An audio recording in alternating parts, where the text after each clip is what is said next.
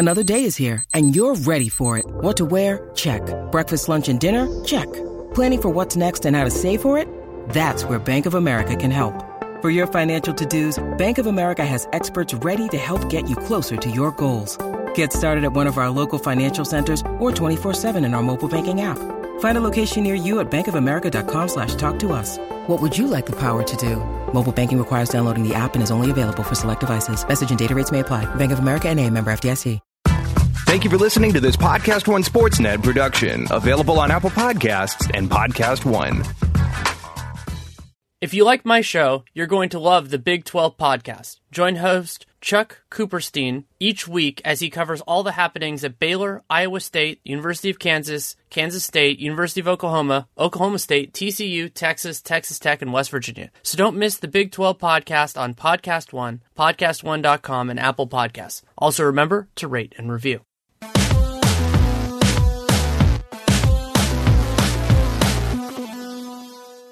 Welcome to Real Jam Radio. I am Danny LaRue, your host, and so happy to have you with us for this episode. My guest, after, I believe, a fairly long hiatus, one of the first ever guests in Real Jam Radio, but of course he's been on many times since, Ethan Sherwood-Strauss, now of The Athletic, formerly of many other outlets, doing amazing work for such a long time. And I wanted to have him on to talk about everything that's happened since July 1st. LeBron going to the Lakers, Paul George sticking in Oklahoma City, everything that's gone on with the Warriors and Rockets, of course, as well. So we go through all of that. And it's a great conversation, as I hope you would hope from the two of us. And this episode is brought to you by MeUndies. You can get 15% off your first pair by going to MeUndies.com/RealGM. And there's a special promotion, but I'm going to talk about that during the show. On top of that, also Hims, you go to forhims.com/real and you can get a trial month for $5, which is pretty awesome. And then our friends at TrueCar, great place to buy new and used cars. The episode with Ethan runs a little bit over an hour. Really enjoyed it. Covered a lot of ground during that time. And for those of you who are familiar with conversations with the two of us, we like to go in different directions and challenge each other and challenge our thoughts on the league and everything else. So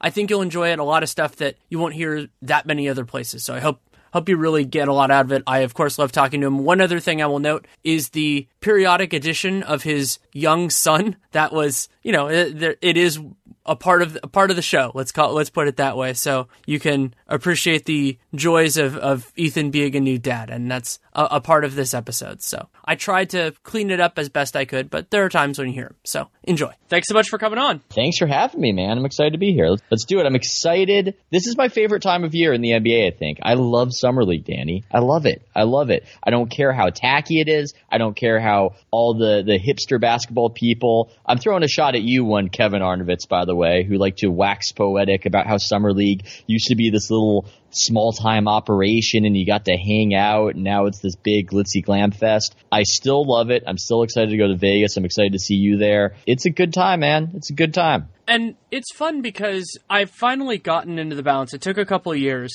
and of course watching on TV before that, of being like, okay, you take little nuggets from this, little morsels from this, but you don't make big pronouncements or big things, because there can be a lot of fool's gold. But if you get the little underlying things about like who has a good head on their shoulders, who is an NBA caliber athlete, that's a big one. And so for me, you're really looking for who pops, who doesn't. And so for pops, it's really any age. But if they don't, like if you're a second year player and you look like just another guy out there, then I start to get really concerned. Or if you're a third year or whatever. So those sorts of things, of course, being able to see everybody who gets in town, that's a congregation, which is a lot of fun.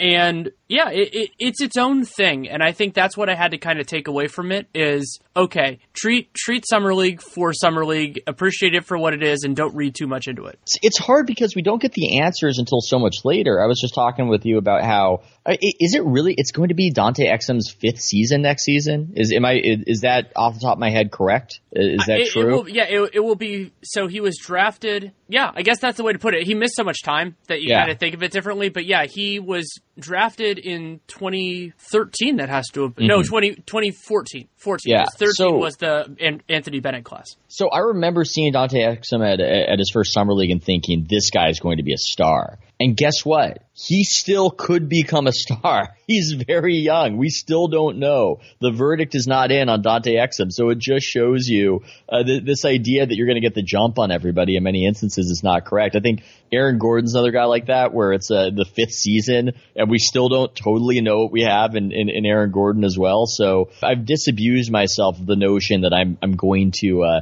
figure it out based on seeing these guys at Summer League. I agree with you. You know what it is? It's easier to red flag guys than it is to see actual stardom. I think sadly it's easier to make a negative judgment that's accurate than a positive judgment that's accurate in that environment. Yeah, and that can be on a kind of recognition standpoint. It can be on an athletic one. And a point that you and I can attest to because of following a team as long as we have, even though we cover the whole league, is how important development in your career is. I think a lot of people, for whatever reason, think that how good you are at the start is an important part of how good, a guy's peak is or anything like that. But every single good player in the NBA has to get so much better. And that improvement over the course of years is, to me, it's hard to predict. If I were good at predicting that, then I would be making a lot more money. I would have a different job. Not that I would necessarily like it more. It can be counterintuitive, too, as far as how that trajectory goes. As John Hollinger was fond of noting, turnovers, a high turnover rate is actually a positive indicator for a rookie because it means that they are testing the fences like the Raptors in Jurassic Park, and they're trying things. I worry per Patrick McCaw's development that he doesn't have enough turnovers. I know that Kerr would probably have him banished if those turnovers crept up, but at the same time, you want him to be trying things so he can experience a learning curve. But that's very counterintuitive, this idea that screwing up actually is a positive indicator, and that just shows you the difficulty in projecting how these guys are going to learn the game going forward.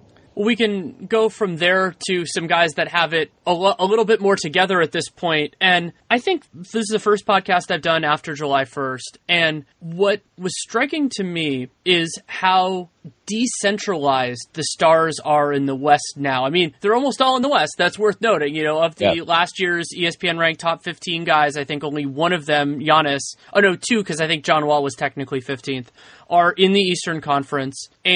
But what's different than what I expected, I guess, is, Paul George and Russell Westbrook are in Oklahoma City. That team will be good. I don't think they will be, they're probably an injury or two away from really competing for a championship. They're in that line.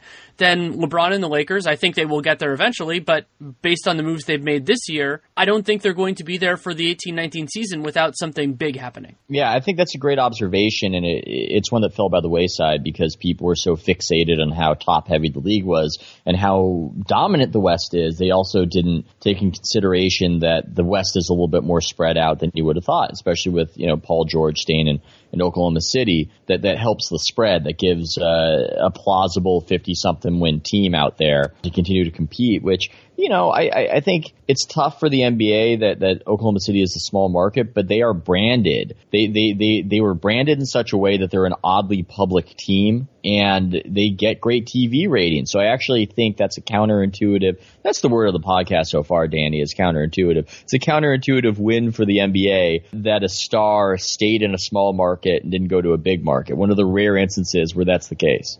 Though, to be noted, it depends on where he would have gone. I mean, Paul George going to L.A. would have been bigger for television ratings than him staying in Oklahoma City. Oh, and no, I'm making the I'm you're making your so yeah, I'm making a crazy sounding argument to me because I think the Lakers are getting that interest no matter what with LeBron.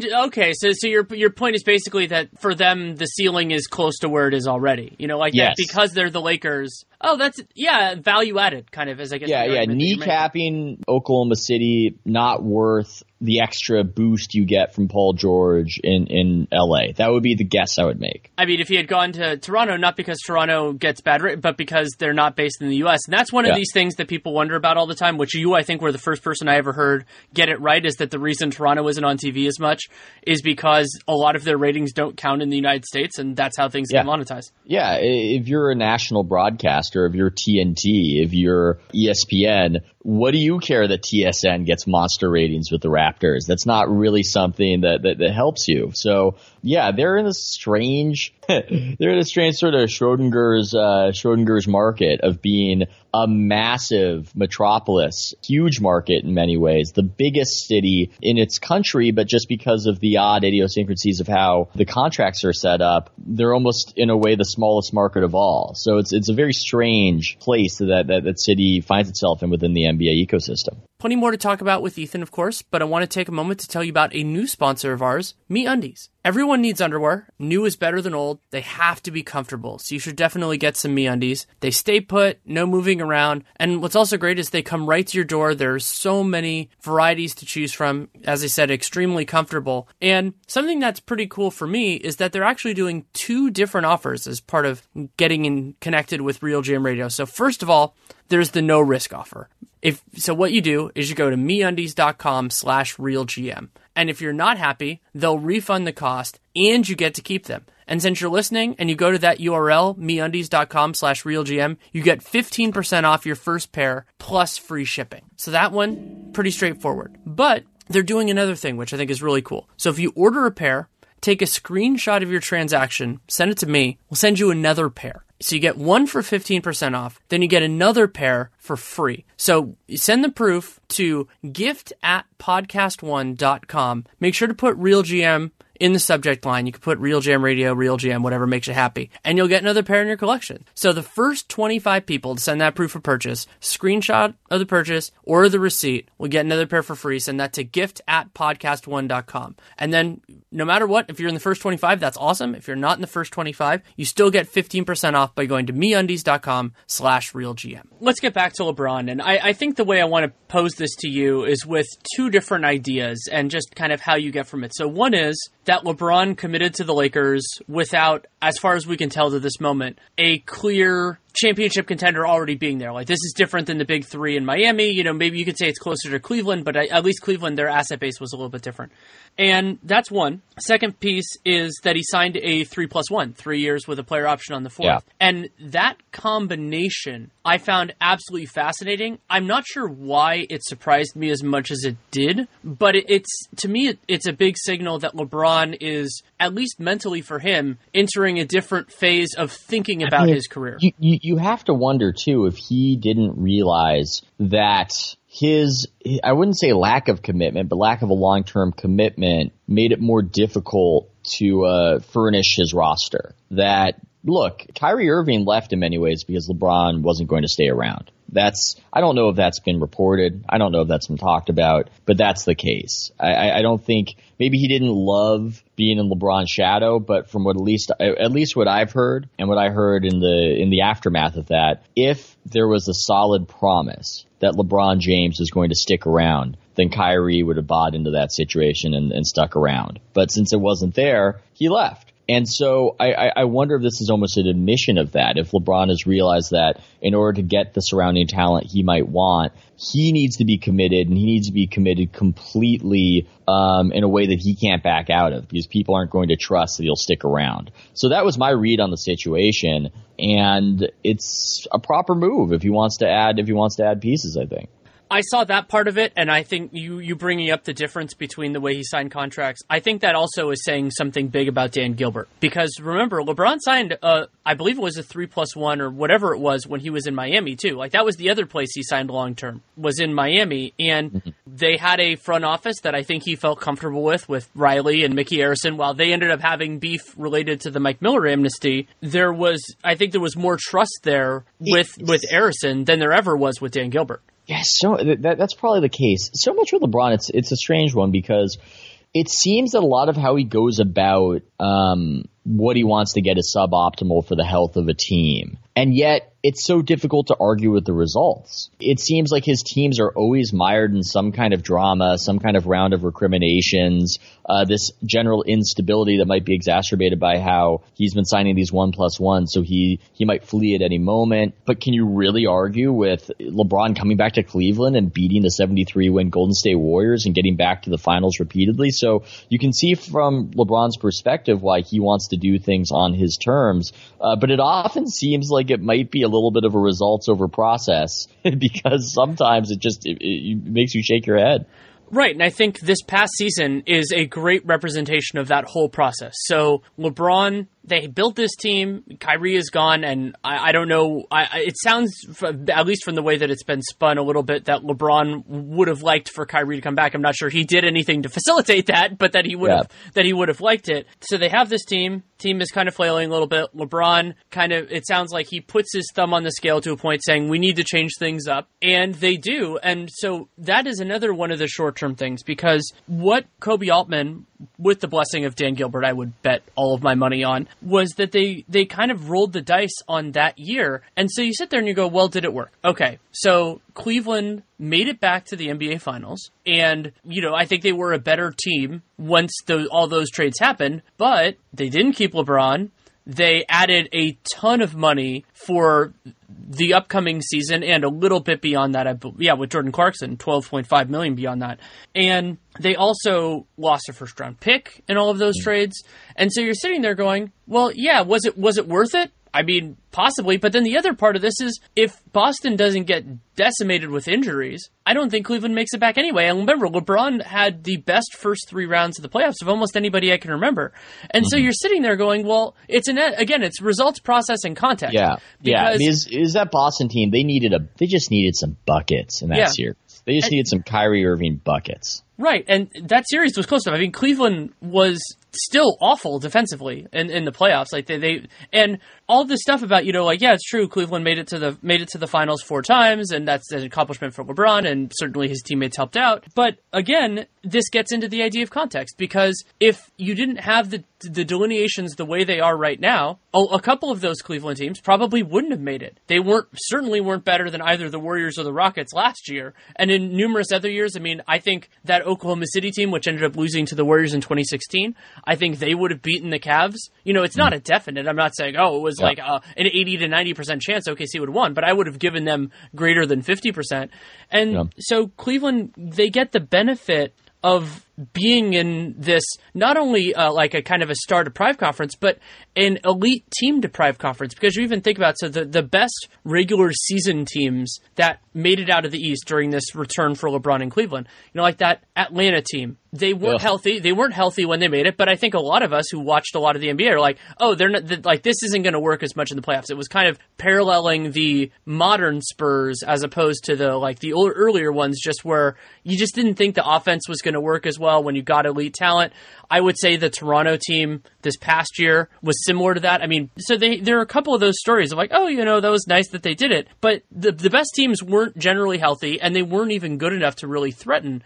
So I certainly want to give credit, because you can't blame somebody for just beating the teams that are in front of them. But I do think it's important to note that it's not like they faced any sort of behemoth at any point during this 4-year run. Yeah, and a lot of that is about the quirks of the conference system and just the place that they're in. But they did, exceed expectations in many respects, and maybe they knew they would. I mean, there's a lot of creeping determinism as far as how that Raptor series was going to go, where people go, I knew, we all knew that I don't think a lot of people knew that the Raptors were about to get smoked 4-0, considering the huge chasm in regular season performance. I think a lot of people, while they wouldn't want to admit it, did actually think that the Raptors had put it together and had finally congealed. And so they did play a little bit of possum, which is also, that's a confusing one as far as, what their process is and how lucky did they get. It's hard to know how lucky they got, because a lot of the time they were trying selectively. That's a great point. And for the Lakers, they now have LeBron, best player in the world at the time being. We'll see how long that lasts. Every year it impresses me how little he's stepped off. And the regular season defense, I think we've gotten to the point where that's not going to be a part of this. That's okay. And he can, as long as he can do a little bit better, and he was just unbelievable offensively. But the other big part for me so far, and nothing is set for next year or beyond that, but what always interests me is that threshold between 2 elite players and 3. I think that with 2 elite players, you can get a lot done. You can win a championship for sure. But when you have 3, then you're in the serious mix basically no matter what else is out there. You know, if you can have... I like this rule. I like it. If you can have 3 elite talents, then it doesn't... that doesn't mean you're necessarily going to win, because there can be multiple teams. And so what concerns me a little bit with the Lakers is I think they've put themselves in very good position to get 2. Very good position. They could do it through free agency next year. They could do it through a trade basically anytime they want. Getting 3 is going to be hard. I think the way that happens is actually by not making a trade and by hoping that one of the guys they already have becomes that guy. And it is certainly possible. But that is a lot less likely than if they had gotten Paul George and then traded for Kawhi, or however you want to put that. So they're not out of the woods, and I think if any team was going to do something like that, it could be the Lakers. Do you think they made a tactical error if some of the rumors were true and Paul George was put off by the idea that they wanted Kawhi? Do you think they made a tactical error not getting Paul George and just letting the Kawhi situation play out for whoever else it plays out for, that they should have gone Paul George? It's so weird because of Kawhi's health stuff. If that had never happened, I would have said, oh, Kawhi is definitely, I mean, he's younger, he fits in better. I think, you can make an argument that Paul George, while an inferior player to Kawhi Leonard by, what Kawhi was in 16-17 by a significant margin, just because Paul George knows that he's he's secondary offensively, and then defensively he can ramp it up. I thought there were times in OKC where that really worked, but I still think it's Kawhi. Like, that's how much I believe in him, is that I think Kawhi, he has the ability, like, the MVP part of this I think is important. And so, like, you look at that real MVP upside, and while Paul George is still a wonderful player, I think that he's not that, first team All-NBA, maybe not even second team All-NBA guy. I wouldn't expect that moving forward. And while Kawhi's going to have to get to at least 90, maybe 95% of what he was to reach it, he still can. And so I think that possibility makes him more interesting to me if your goal is to win a championship. Yeah, I'm with you on that. It's very complicated. It's a very complicated situation, and I don't want to cast aspersions on the Lakers brain trust, but I don't know if they are the elite of navigating such a situation, even if it's going to work out decently for them, and at least they have the basis of LeBron for now. Yeah, that's been one of the stranger takeaways for me of what happened on July 1st, or at least early in July 1st, and what happened everywhere else was, I thought the Lakers, Pelinka, and Magic did a spectacular job of navigating everything to that point. So they got out of Jordan Clarkson's contract. I think the trade with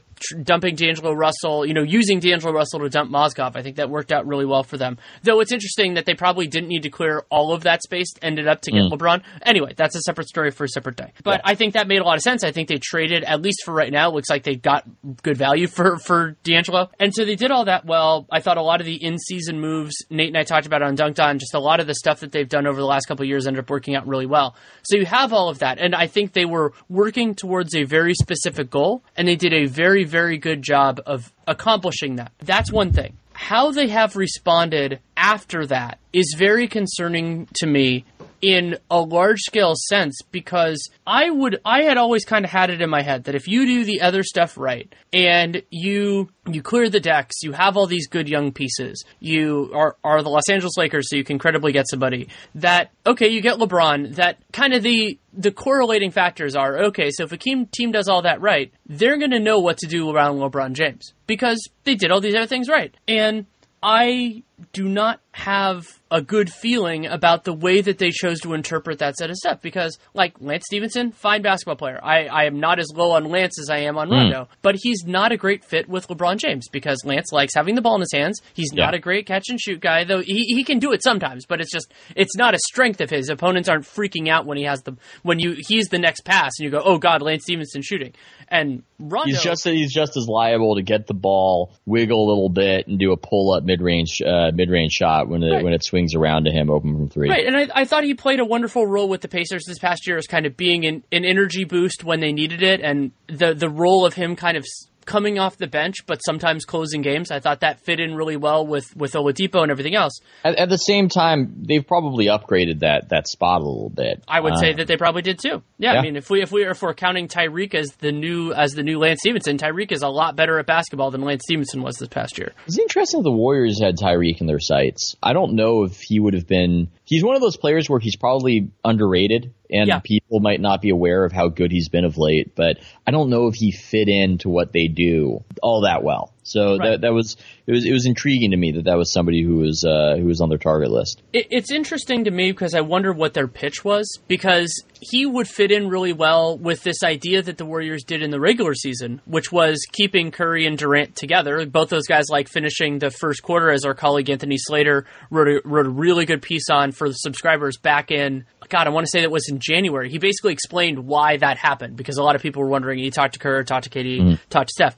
So if you're going with that approach, then having Tyreek, like his primary role being having the ball in his hands a lot in that early second quarter, fourth quarter part, he'd be awesome at that. Like he would be really, really good at that. But if you want to try to mesh him with everyone else, I think that would have been a little bit weird. But maybe they proposed it as, he would be a little bit larger role than that. And then, hey, when you're playing really well, we can give you a lot more. That certainly could be a pitch. Maybe they did something else. But yeah, I'd be interested in that as well. It was a move that was intriguing. I kind of wonder how people would have responded to it. It's funny when you look at the DeMarcus Cousins reaction versus Tyreek Evans, who probably has a better chance of being a quality player next season than DeMarcus does. I wouldn't even say probably. I would say if you're making a bet on it, just in a vacuum, you would bet on Tyreek Evans being better next season. But I don't think we would have the hand wringing that we had in response to the DeMarcus Cousins signing, based on Boogie's talent and All-Star and everything else. You're trying to get me there before we talk about Rondo, and I'm gonna hold firm on talking about Rondo. Okay. But it's a great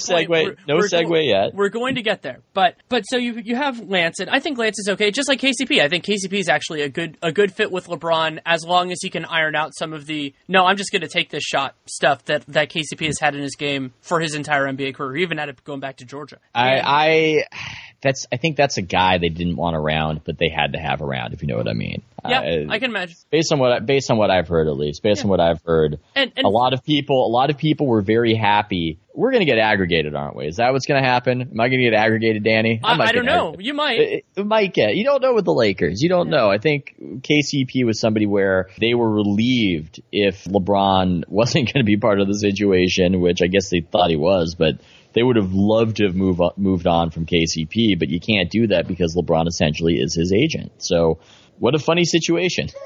What a hilariously. Yeah. It's also funny that KCP ended up going back to LA, but Nerlens Noel, who was also with Clutch, didn't, when he would have had a better opportunity for playing time, and you ended up in OKC where, sure, they gave him a player option on that second year. And I think that might have been actually what happened, was maybe the Lakers said, sure, we'll bring you on 1 year. And then OKC's like, yeah, we'll give you a player option on that second year. And he just didn't want to take the risk. That's my theory of what happened. God, Nerlens Noel is really getting around the league. He is. Kind of impressively. He is, and he's still talented, and like I saw it sometimes when he was playing in Dallas this past year, where you'd watch him defensively, and he's putting it together a little bit offensively. You go, oh, the guy that I had him. I'm trying to remember if I had him number 1 or 2 behind Oladipo in that class. I think I had him 2 behind Oladipo due to the injury, and you still see some of that in there. Oh, I know people, the Warriors, who were bemoaning what the Sixers had done and cutting him loose, and then I know people, at least not within the Mavericks, but people who cover them were like, eye opener. Oh man, this guy's got talent. Here we go, and it seems to end the same way no matter what. Yeah, it does. So let's get back to another guy who's been bouncing around the league a long time, Rajon Rondo. And I think Rondo is, for me, the big one that just doesn't make sense with LeBron for 2 reasons. So one is Rondo's conflict potentially with Lonzo Ball, assuming Lonzo Ball stays on the team. We don't know that for sure. But secondly, he just doesn't make sense with LeBron James, because we just saw in the second round, and I'm guessing LeBron was occupied with beating the ever-loving crap out of the Toronto Raptors, but we saw an entire series, and this is not the regular season, and Rondo was a very valuable regular season player, and he did well in the first round against Portland. But that entire second round series swung on the Warriors not defending Rajon Rondo. Yeah. And that is, Anthony Davis was actually very good in that series, but the Warriors made life so hard on him because they just didn't care about guarding Rajon Rondo. And LeBron James is a similar kind of force multiplier for a lot of other guys, but he can't do that with Rondo because Rondo doesn't have that skill set. And so he can play a part in all of this, but I'm just sitting there going, okay, you have LeBron, you have these other things, you have, let's call it 9 to 12 million in space. Why is he the guy you want? I can't tell you why. It doesn't make a lot of sense to me. You have to wonder if Magic Johnson might have a certain perspective on an assist man like Rajon Rondo, but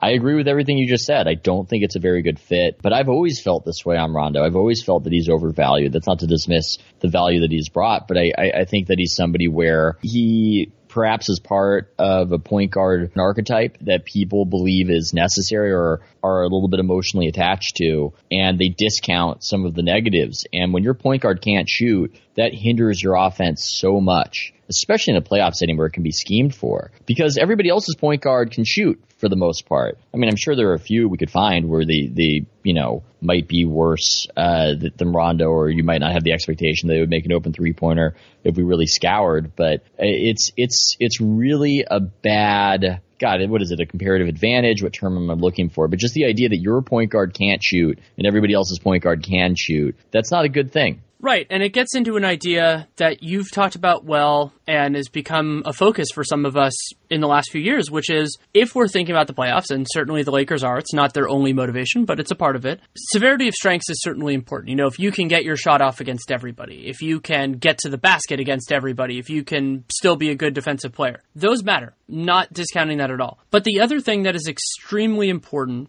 are the severity of weaknesses, because teams can attack it. And the easier you make it for an opponent to game plan, the more likely it is that it's going to happen. And with Rondo, it's very, very easy to do. And I think modern defenses are even better suited to doing so than they were 5-10 years ago. The smarter the league gets, the better it is about scouting and having a sort of specificity of tactics, the more one's glaring weaknesses are at issue, as opposed to in the past where maybe it was a little bit more like rolling the ball out there and everybody playing. And also the illegal defense rules shifted the strategy to a certain extent. Everybody has to have a role now. Everybody has a part in what goes on the floor. And the switch-heavy defenses are a huge part of that too, where people can be targeted one way or the other. And I think a major shift in basketball, although I'm sure other teams have done it, was what the Warriors did to Tony Allen in the 2015 playoffs. I think that declared an open season on shooters,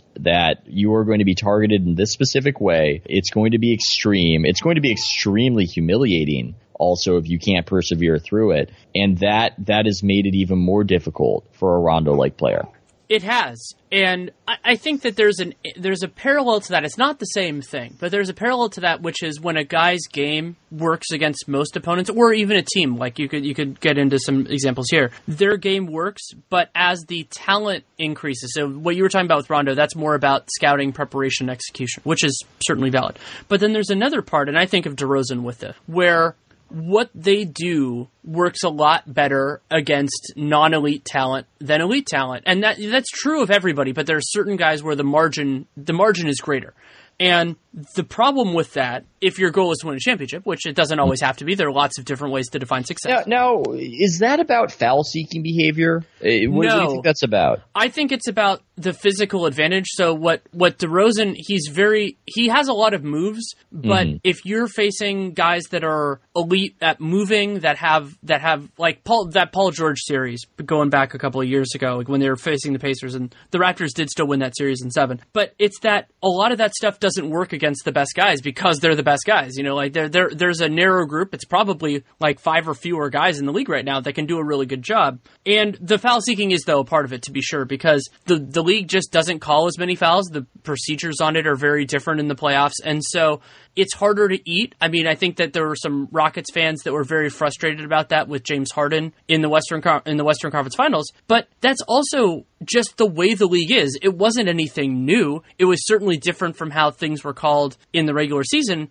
But I don't think you can be mad about it unless, I mean, you can, certainly. I mean, it is an incongruity, but it is congruous with historical precedent. Yeah, I always wondered back in the day if that was just a mythology of the, what's the word, tighter whistle, quieter whistle? I'm not sure, but you know, it does make you reassess what is Harden's ultimate value. What is it? I think you could dismiss it as a sports radio shock jock type take when Colin Cowherd was yelling he ain't that valuable because he doesn't get that whistle in May about Harden. But there is something to that where you have to wonder, what is this guy's value if he can give you, I don't know, 15 wins in the regular season, which is tremendous, but when you really need him in the postseason is not going to be near that level. Yeah, Yeah, I think that's certainly the case, and it becomes, and I think that's part of why getting Chris Paul there was useful, just to be another option, another way to get offense going. And they had so much defensively in terms of Ariza and Capella and PJ Tucker and Mbah a Moute before he got hurt in the shoulder and couldn't make a layup, and then thus was borderline unplayable in that series. And Eric Gordon, I think, did a really nice job for them overall.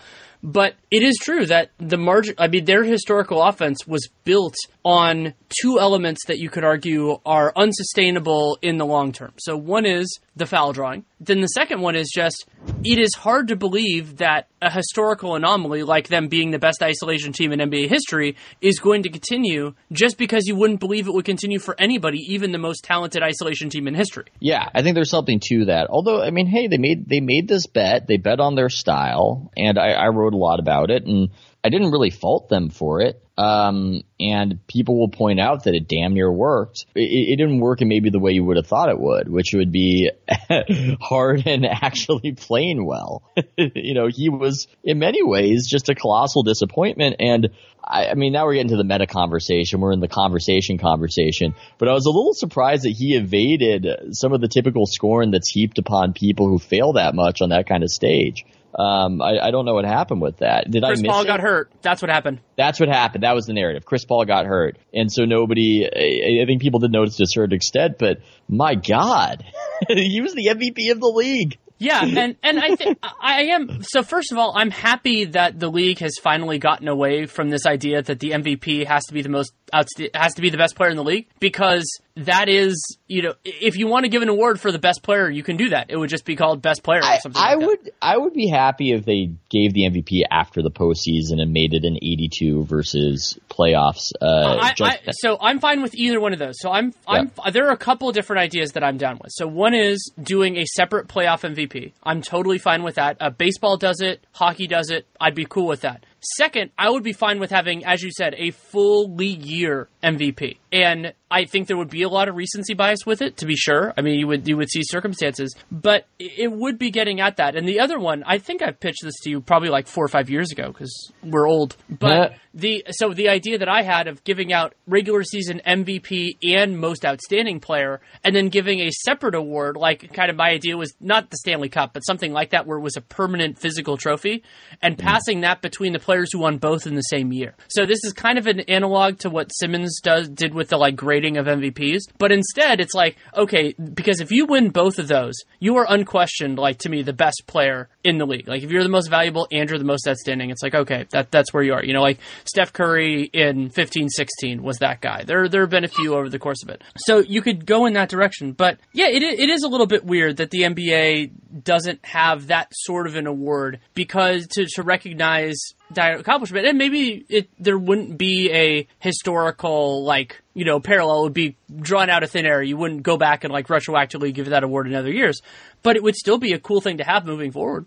I agree, and I think Asher does too. He's very excited in the background about that idea, Danny. And again, I'm just looking at Harden's stats and in that series and just going, oh my God, 20.1% from 3-point range at home on 12 3-pointers a game. It's just amazing. It's absolutely. And it's also interesting because there was a very easy narrative, which I'm sort of happy didn't get done, but Harden having really bad last elimination games against the Warriors in playoff series, because going back that was 16, right, where he had the 14 turnovers or whatever it was. He's had some real just stinker games when they got knocked out against the Warriors. I think, whatever year that was the game when I think Dwight got kicked out for elbowing Andre Iguodala in the head. One of the other reasons why Dwight Howard was probably not going to be a Warrior. Vague memories of Andre stripping him a bunch. Just vague memories of that.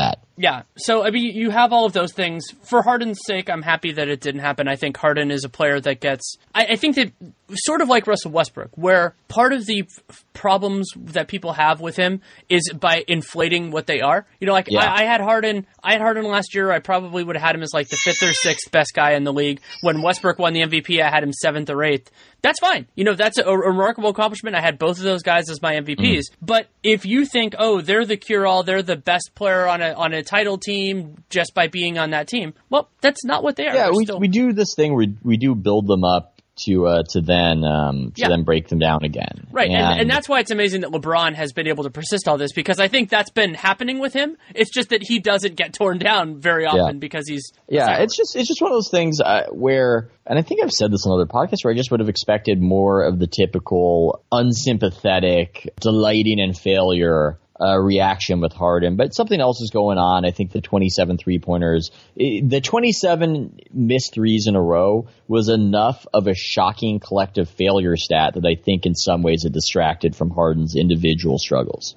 Yeah, that's a very good point. Plenty more with Ethan, but I want to take a moment to tell you about our friends at Hims. Hims is going after a challenging problem, but one that they can really do some help in, and that is that more than 2/3 of men start losing their hair by the age of 35. As somebody who is not quite there yet, but getting there, I'm certainly concerned by it. And Hims understands, as everyone should, that it's a lot harder to get hair back than to keep the hair you have. And so that's really what they're getting at. They connect you with real doctors and medical grade solutions for hair loss, well-known generic equivalents to name brand prescriptions to help you keep your hair, and don't have to deal with waiting rooms, awkward doctor visits. You can save a lot of time. Also, you can get products shipped directly to your door.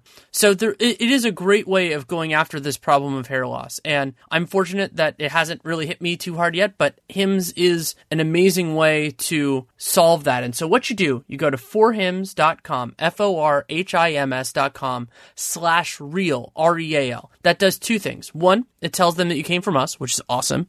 And two, you can get a trial month of Hims for just $5 right now while supplies last. You can check out the website for full details. It's an absolutely great value, costs hundreds if you went to a doctor or pharmacy. So again, if you want to check it out, www.forhims.com/real for a $5 trial month of Hims. I also want to tell you about our friends at TrueCar. If you're looking to buy a car, you're probably familiar with terms like MSRP. You might even know what it stands for, but what does it actually mean? The same goes for invoice, list price, and dealer price. It's enough to confuse anybody. All you are really looking for is a price that actually means something. Introducing True Price from TrueCar. Now you can know exactly what you'll pay for the car you want, including fees and accessories, before you even get to the dealership. TrueCar dealers will show you the true price on cars like the one you want, all from the comfort of home. And how do you know if your true price is a great price? Because TrueCar shows you what other people paid for that same car you want.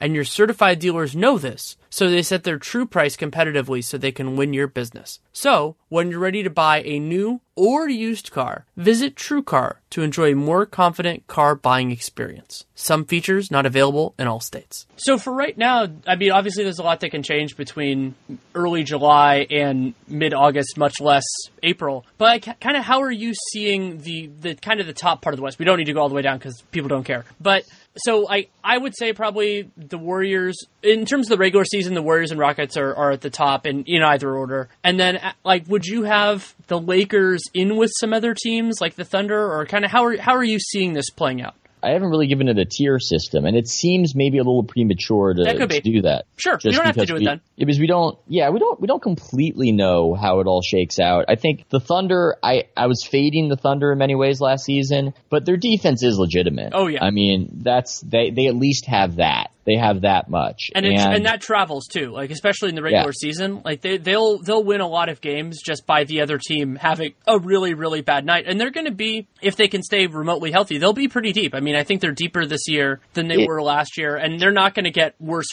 play from Patrick Patterson than they did, I would hope. Yeah, and it helps that they don't have the sort of, I think last year there was almost an impetus to try to make Melo happen. So not having that really anymore as an impetus, I think is redounds to their benefit. So yeah, instead the Lakers will probably have to make that happen. Yes. Yeah. Well, I feel no matter, exactly. So I think that's all for the good when it comes to Oklahoma City. I'm trying to think of, are the Spurs going to uncork an incredibly boring, unlikely 50-win season? Are they capable of that? They seem to be deteriorating in some ways, but that's for a future podcast. Yeah. I haven't thought to. That's fine.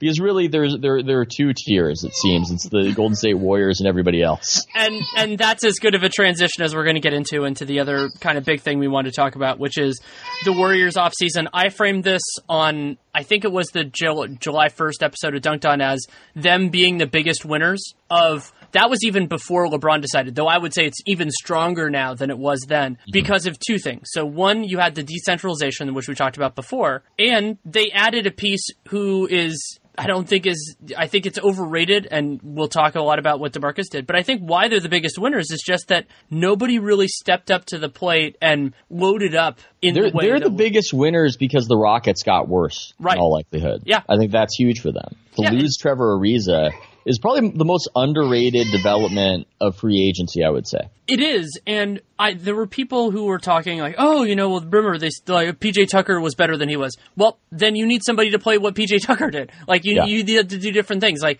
so even if they bring back Mbah a Moute for the mid-level exception, which seems possible, then they're going to need somebody to replace Mbah a Moute. And those were all problems, and Ariza, like, some people are like, oh, yeah, like Durant still had a big series. Well, Durant had a much better time of it when Trevor Ariza was not guarding him than when he was. Yeah, the background is Durant's internal monologue. It stretches when Trevor Ariza was guarding him. Anybody listening right now, I've had to take my son under my arm, and he's making little noises, so that's what that is in the background. And I will try to give my DeMarcus Cousins takes, and we will try to resist the easy jokes to be made about DeMarcus Cousins and a baby making noise. Anyway, I guess we won't resist it because it just happened. So you want to talk some Cousins, and there was something I said. I remember you were praising me, Danny. I'm inclined to remember when you praised me. You were praising things I've written. So let's talk about that. That seems like something. Let's talk about praise. So basically, what you were getting at in a piece was this idea of fatalism that people think, and I remember being this way sort of with the Spurs. Like even though many understand the limitations with Cousins, I mean, both the physical and the emotional, let's call it, that it has to work because it's the Warriors. And so it's, break up the league or everything like that. And so it gets to the point where the people who are most critical of the Warriors and their place in the league are also the biggest believers that everything is going to work out for them. Yeah, that's the big irony with the Warriors is that their biggest haters are their biggest believers. It's new because with the Miami Heat Big Three, there was that initial, this is unfair, this is stacking the deck, but then it became they're chokers, they're going to fail in the end, and their biggest haters were not their biggest believers. Their biggest haters were often presaging doom, as Skip Bayless did, the LeBron Miami Heat. But in this case, it's a new level of it's not fair, it's rigged, and I'm seeing people asking Adam Silver to do something, which just seems rather strange to me because all teams are operating under the same rules as far as I know. And so I'm writing about this right now. I don't know how much I want to scoop myself, but I'll do a little self-scoopage and just say what's interesting to me about this particular narrative, and I know it will be accused of, Warriors backing or excuse making. I'm not going to argue with anybody who feels this way. You can't argue with how people feel. If you personally feel as though you like the league better than with the Warriors this dominant, you don't like the two-tier system of the Warriors and everybody else. You prefer a situation where Kevin Durant is still on the Thunder and they're still a power and they're going against the Warriors and they're battling it out. That's the system you prefer. I cannot argue with you. That's how you feel. What I can take some issue with is the idea that this is awful for the league in terms of fan interest when the metrics we have on fan interest are actually all in the positive. So that's what I'm wondering. If there's this loud call that Adam Silver must do something, that this is bad for the league, by what standard are we judging bad for the league if the actual fans themselves are more interested than they've been in a while? That's a great point. I will make a very short PSA that I think the stern veto of the Chris Paul trade has gotten a lot of people confused, and the short version there is that, I'm going to write on this for Real GM actually, is that David Stern vetoed that trade as the NBA were the owners of the then Hornets, not for some sort of league purpose reason. And so there is not an analog now. You cannot reject a trade because it's unfair. You can only, that was as the owner. The problem was it's not a fantasy league, right? Basically, the whole thing would fall apart if you could reject trades for that sort of purpose. Now there's a little thing with like what happened with Stepien, or there might be a certain level where the league would step in, but I don't think they would invalidate things that had already been agreed to. Well, it's this. Everybody's operating under this. They're operating under this assumption that this is a problem that must be fixed. And I guess if you are an NBA owner or you're a hardcore fan of another NBA team, maybe it is a problem to be fixed. Maybe that is something you want to see changed. But that is a different conversation than the conversation about the league's popularity. If I'm reading from the LA Times from this last season. The NBA has never in its 72-year history had a more successful regular season than it did in 2017-18, according to Forbes. Television ratings increased on each of the 4 networks that broadcast games. Attendance records were broken. So were records of merchandise sold. The value of franchises was at an all-time high. That is from this last season after the Warriors won with Kevin Durant. And the reason it's happening doesn't have a lot to do with the Warriors, actually. And this is also what I'm writing about. What it has to do with is that in the skewed conference system we have in the Northeastern Seaboard, that's where you want to be popular. If you want your league to be popular, especially with the NBA, you have the Celtics and the Sixers with a far more realistic shot at the finals than they would have otherwise, seeding 1 through 16. So if you look at the top 5 championship odds, the Sixers are in there and the Celtics are in there. That, including the Warriors, who are in a big market, is a major reason for why ratings are going up. And then when you add LeBron to the Lakers, I think next season is going to be a tremendous success because of all this. So it's funny to me that we're essentially trying to solve a solution and turn it into a problem in many ways. One of the big issues here is the conflation between I don't like this and this is bad for the league. Yes, that is what's happening. And there is also an issue with a non-representative sample. I love the listeners of Real Jam Radio, the people who follow me on Twitter, people who listen to all that stuff. Blame it on Twitter. Everybody's down with blaming Twitter. Blame it on Twitter. I don't want to do all that. It's what I'm saying is that the average viewer of an NBA game is more casual than that. Yes. In the bigger markets. In smaller ones, I mean, when you look at the viewership of like the Pelicans when they weren't super good. Well, I just think of myself where I followed soccer in college, but not really anymore. And this World Cup, Messi and Ronaldo have been eliminated, right? But if you presented me with a situation where it was Messi or Ronaldo versus a team I didn't know much about that wasn't very good, and an expert could tell me that they don't really have a shot, I'm still watching because I could see Messi or Ronaldo, and I know those guys. Versus if you gave me 2 teams who were very balanced, were very good, and nobody knows which one's going to win, but maybe they're a lower level country, maybe they're a smaller nation like Croatia. I don't know. I don't want to get actually too hard on this from the soccer fans. I'm just presenting a hypothetical. I'm just saying that me as dumb casual soccer fan cares more about whether Messi and Ronaldo are in the World Cup final than whether there's competitive balance in the World Cup final. I think the same holds true for the NBA. Right. And the more condensed the star power is, the more different people there are that draw into the sport. And so that's another interesting thing. If let's say, and this is indefinite, that the Lakers get knocked out in the second round, I wonder how that affects this and how the Eastern Conference ratings will shift with LeBron. I'm very, very interested in that because you talked about the Eastern Seaboard being bigger, how that compares to the absence of LeBron. We're going to get some good data points this year, which I'm very excited about. Yeah, LeBron is the killer app in that conference and will get the highest ratings, but you wonder how that might be offset by Sixers, Celtics, Eastern Conference Finals. In theory, when those teams are actually healthy, hopefully. Yes, hopefully. In theory, that would be huge. So the NBA, I think it's sort of a situation where we're not really honest about what's happening too, because it sounds a little cruel. And when I go, the success of the NBA rises and falls with the success of its big markets. Then people go, well, are you saying we shouldn't have small markets? And the answer is no, we should have some small markets, but it's a little more complicated than that. It's complicated by how the NBA has too many small markets. And I'm not saying any team individually is a team we shouldn't have.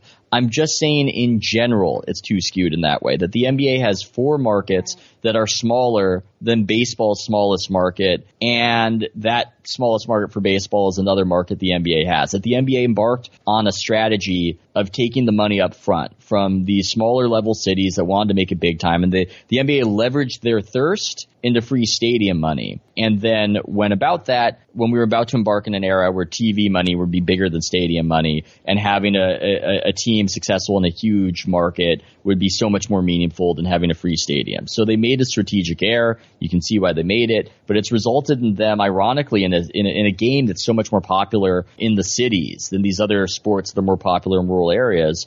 The NBA in many ways is the most rural of the major modern sports. And so it's just a little bit askew. And so it creates a situation where they can have some real, and I'm writing all this, but they can have some really fallow periods if those big markets aren't doing well because you have so many small ones. Well, and that ties in with something that I think is extremely important in this that doesn't get talked about enough, which is, and the Celtics are a massive exception to this, obviously. But generally speaking, part of the reason the Western Conference is so much better than the Eastern Conference is because the major market teams in the West have been generally better run than the major market teams in the East because the Knicks have been a gigantic tire fire for about 20 years. Yeah, and you wonder if there's anything the league could do to so this gets into something for me. So to me, but what's if funny the league is actually cared about revenue, one of the things they would be able to do is replace an owner for being bad at their job. That's what the league, and the best example of this is Donald Sterling. Like Donald Sterling, if the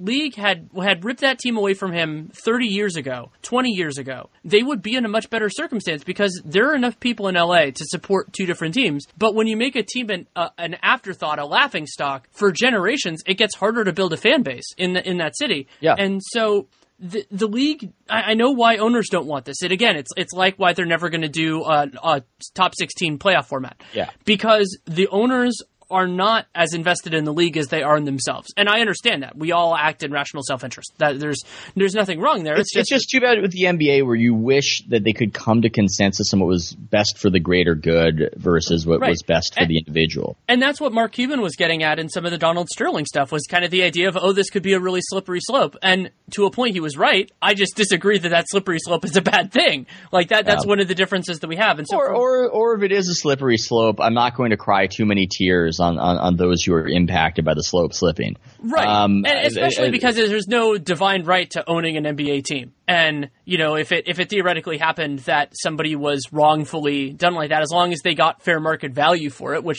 they presumably would, they could even buy into the league again or do something else. Like there would be.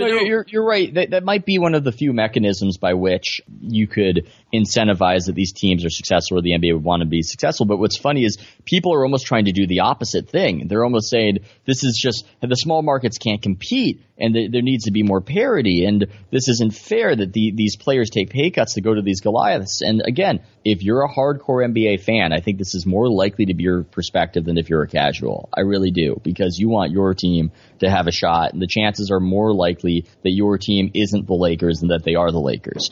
But at the same time, it just runs contra all the data I can see on what actually drives fan interest. It just does. What drives interest, again, are big market teams succeeding, and especially big market teams in the correct time zone, which is why the NBA has suffered in many ways for the Northeast not being very good for a while. And whatever you're doing to make that less possible is probably not making the NBA more popular if you are able to make that less possible. So, and look, there are valid concerns. There are valid concerns of whether the Warriors are too decadent, whether this is too much, right? I get it. I completely get it. And I totally get it from an aesthetic perspective. I would not disagree with somebody who said that's their perspective on the league. It's just not validated as far as what the actual fans are resonating to. That's all I'm saying.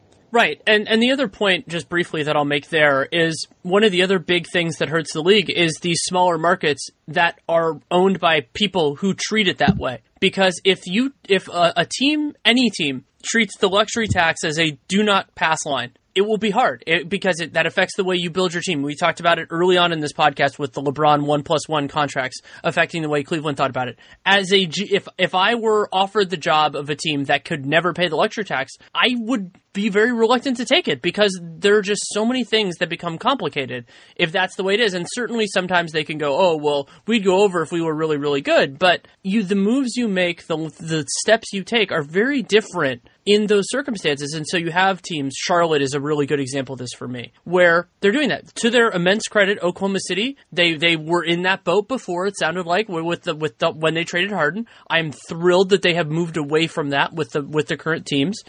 But there are still a lot of franchises that are that way, where we're not paying the luxury tax. And that's a big problem for competitive balance because there's a soft cap for a reason, and they're not following those reasons. True. And it's just so difficult. It's so difficult because there are all sorts of unintended consequences when you create some rule to try to incentivize some action, and that these rules are collectively bargained. So it's not one economist sitting down with the CBA and hammering it out and going, okay, this will work. This is adjudicated. And so it's kind of a mess. It's kind of a mess in many ways. And I think from the Warriors' perspective, and it is an arrogant perspective, it is cocky. Their take on the whole thing is, hey man, whatever the rules, we're going to find that market inefficiency. And that's just the way they view it. And I guess now the hunt is afoot, I suppose, where maybe the league is going to try to curb Warriors' dominance, and the Warriors are going to try to figure out a way around it. And that's what's going to determine the next few years. Yeah, and it also could just be age and time that end up doing this for the league, that they don't have to change anything, that guys getting older, guys getting hurt will resolve it. That often happens. Like, people have asked me, how are the Warriors going to break up? And my best answer is time. It might be that one of the players wants to leave. It could be Durant next summer. It could be...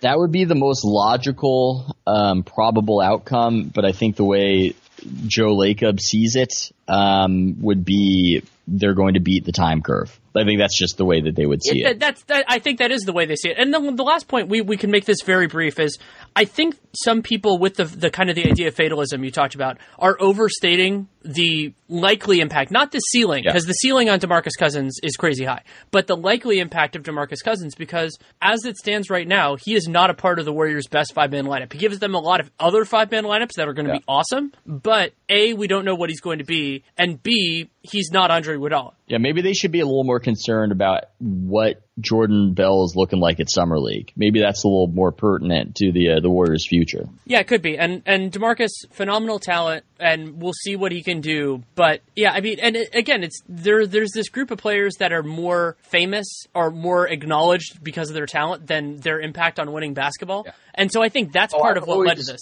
I've always been a DeMarcus skeptic, and I'm prepared to be wrong and to be humbled, and I wouldn't be shocked if this particular situation brings out the best in him. And my God, what can you do? What can you do in switching if he's in pick and roll with Steph? Definitely. I get all that, but the Pelicans look pretty good after he went down for whatever it's worth. And it's not like, they ended up getting Mirotic, and Mirotic, after he just missed a bunch of shots, ended up doing really well for them. Yeah. But yeah, it gets into that idea of, there are ways to survive without DeMarcus Cousins because of what he does isn't as valuable as what he doesn't do to a certain extent. But if you can ask him to do less, then maybe that balance shifts. If I'm going to be a Warriors optimist on this as opposed to a Warriors pessimist, this is the right situation because a lot of guys, even if they aren't the greatest locker room guys, are at least motivated by money. And he's got quite the financial incentive to be on his best behavior and come back from injury. So at least that is in line for the Warriors. Yeah, he has one of the most straightforward set of incentives we've ever seen in the league because he has to get better physically. They're going to be super patient with him. I don't even know if I can remember a situation where there was such a wide chasm in what a player could earn based on a half season of performance. Yeah. As this is set up. Because if DeMarcus Cousins comes back from injury and looks totally fine and wins the championship and is dominant, then how much money can he make? Close to the max. I think you could. If he looks close to right physically, basically if he looks bad, he's probably around the minimum. If he flames out and he's close to or at the maximum if he plays well. And how crazy is it that he's that far beyond Isaiah Thomas last year, who was in that conversation too? Isaiah ended up on the downside of that, unfortunately. But yeah, it's pretty remarkable.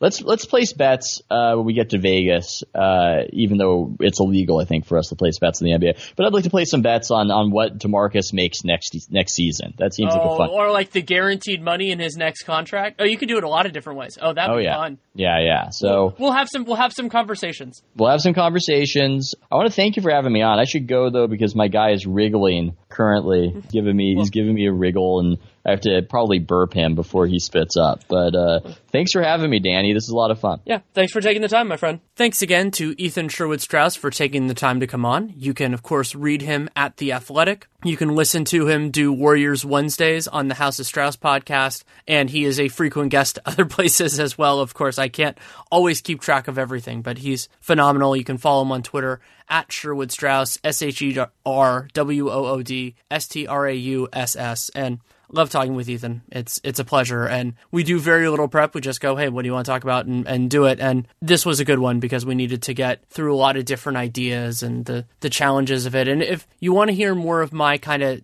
transaction by transaction stuff, the best way to do that is on Dunked On. Nate and I go through basically every transaction shortly after it happens. We're taking a couple days as we're both in transit to Vegas, and because not as much is happening now over the last couple days now that LeBron and all the other stuff happened. But you can check that out. Writing as much as I can at The Athletic, and I'll have some stuff at Real GM as well. I teased a couple of pieces during this, and there's a lot more coming. It's just kind of when I have the time to get my feet on the ground and really get stuff going, and I will have plenty on Summer League, including on Real GM Radio, some on Dunked On, I'm sure, as well, and some writing too. So I'm not exactly sure what form that will take yet because I need to see what I see. Need to know what it is and where that is the best outlet for it. So that'll all be coming. As always, if you have any feedback, good, bad, or indifferent, DannyLaRueNBA@gmail.com is the single best way to do it. If you take the time to write it, I will take the time to read it. I will try to respond if I can, but I make no promises there. But I do promise to read it, so that is there. If you want to support the show, there are so many ways you can do it. You can leave a rating, leave a review in the podcast player of your choosing. It's great if it's Apple Podcasts. If it's not as good, but still appreciated, of course. You can subscribe, download every episode. That is especially great to do for a podcast like this, which comes out sporadically. It is definitely once a week, but when in that week changes a lot. And that will always be the case with Real Jam Radio because it depends on guest availability and everything like that. So I would love to have it a consistent day if that worked, but it doesn't, so it doesn't. You can also spread the word however you see fit. Word of mouth, word of internet, social media, whatever you want to do. If there's an episode that you really like, if you like the show in general, think other people should listen to it, really do appreciate that. And then the other just massive thing you can do with this show is you can check out our sponsors. So our new sponsor, MeUndies, you can go to MeUndies.com/RealGM and you get 15% off, and it's a no-risk offer. And then if you want to go a step further, you can take a screenshot of your transaction, send it to gift@podcastone.com, including Real GM in the subject line, and you get another pair for free,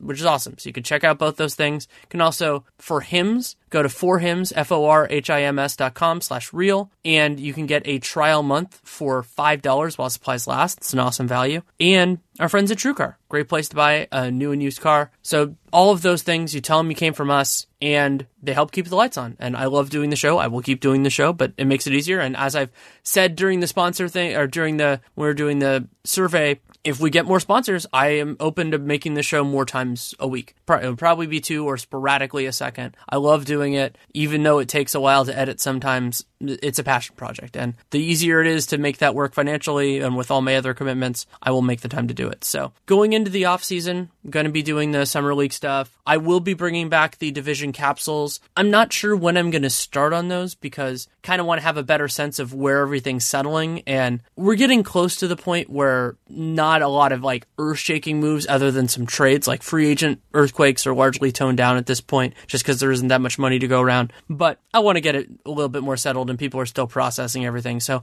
I'm guessing that's going to start in late July. There'll be one for every division. So that's 8. That's 6 podcasts. I know how many divisions there are in the NBA. And we'll work from there. Lots of other stuff. And then the beauty of the Division Capsule podcast is that they can be moved around and adjusted based on other news. So if there is a story that I want to talk about in depth or a guest that I want to talk to, those will be in there. It's not going to be everything on those. So you can check it out.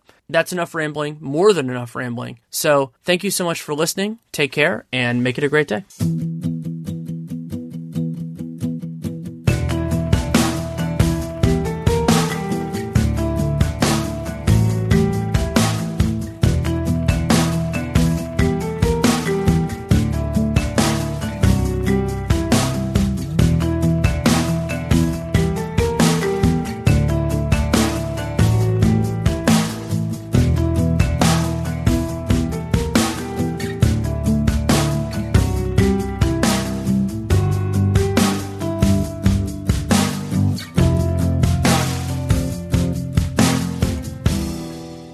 Thunderstruck, Adjective. Shocked and amazed by the power of fun on Carnival. Riding Bolt, the world's first roller coaster at sea, Brian got thunderstruck so hard, his 93-year-old grandmother felt it 3,000 miles away in Nebraska and immediately booked a cruise. Hooray! Get thunderstruck starting at $289.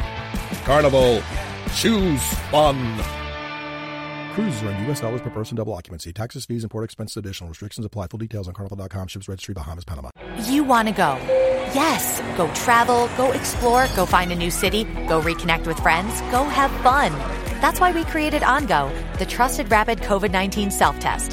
OnGo gives you accurate COVID test results and peace of mind in just minutes. So anywhere you go, you know. You'll know if you're COVID-19 free, and you'll know you're protecting loved ones.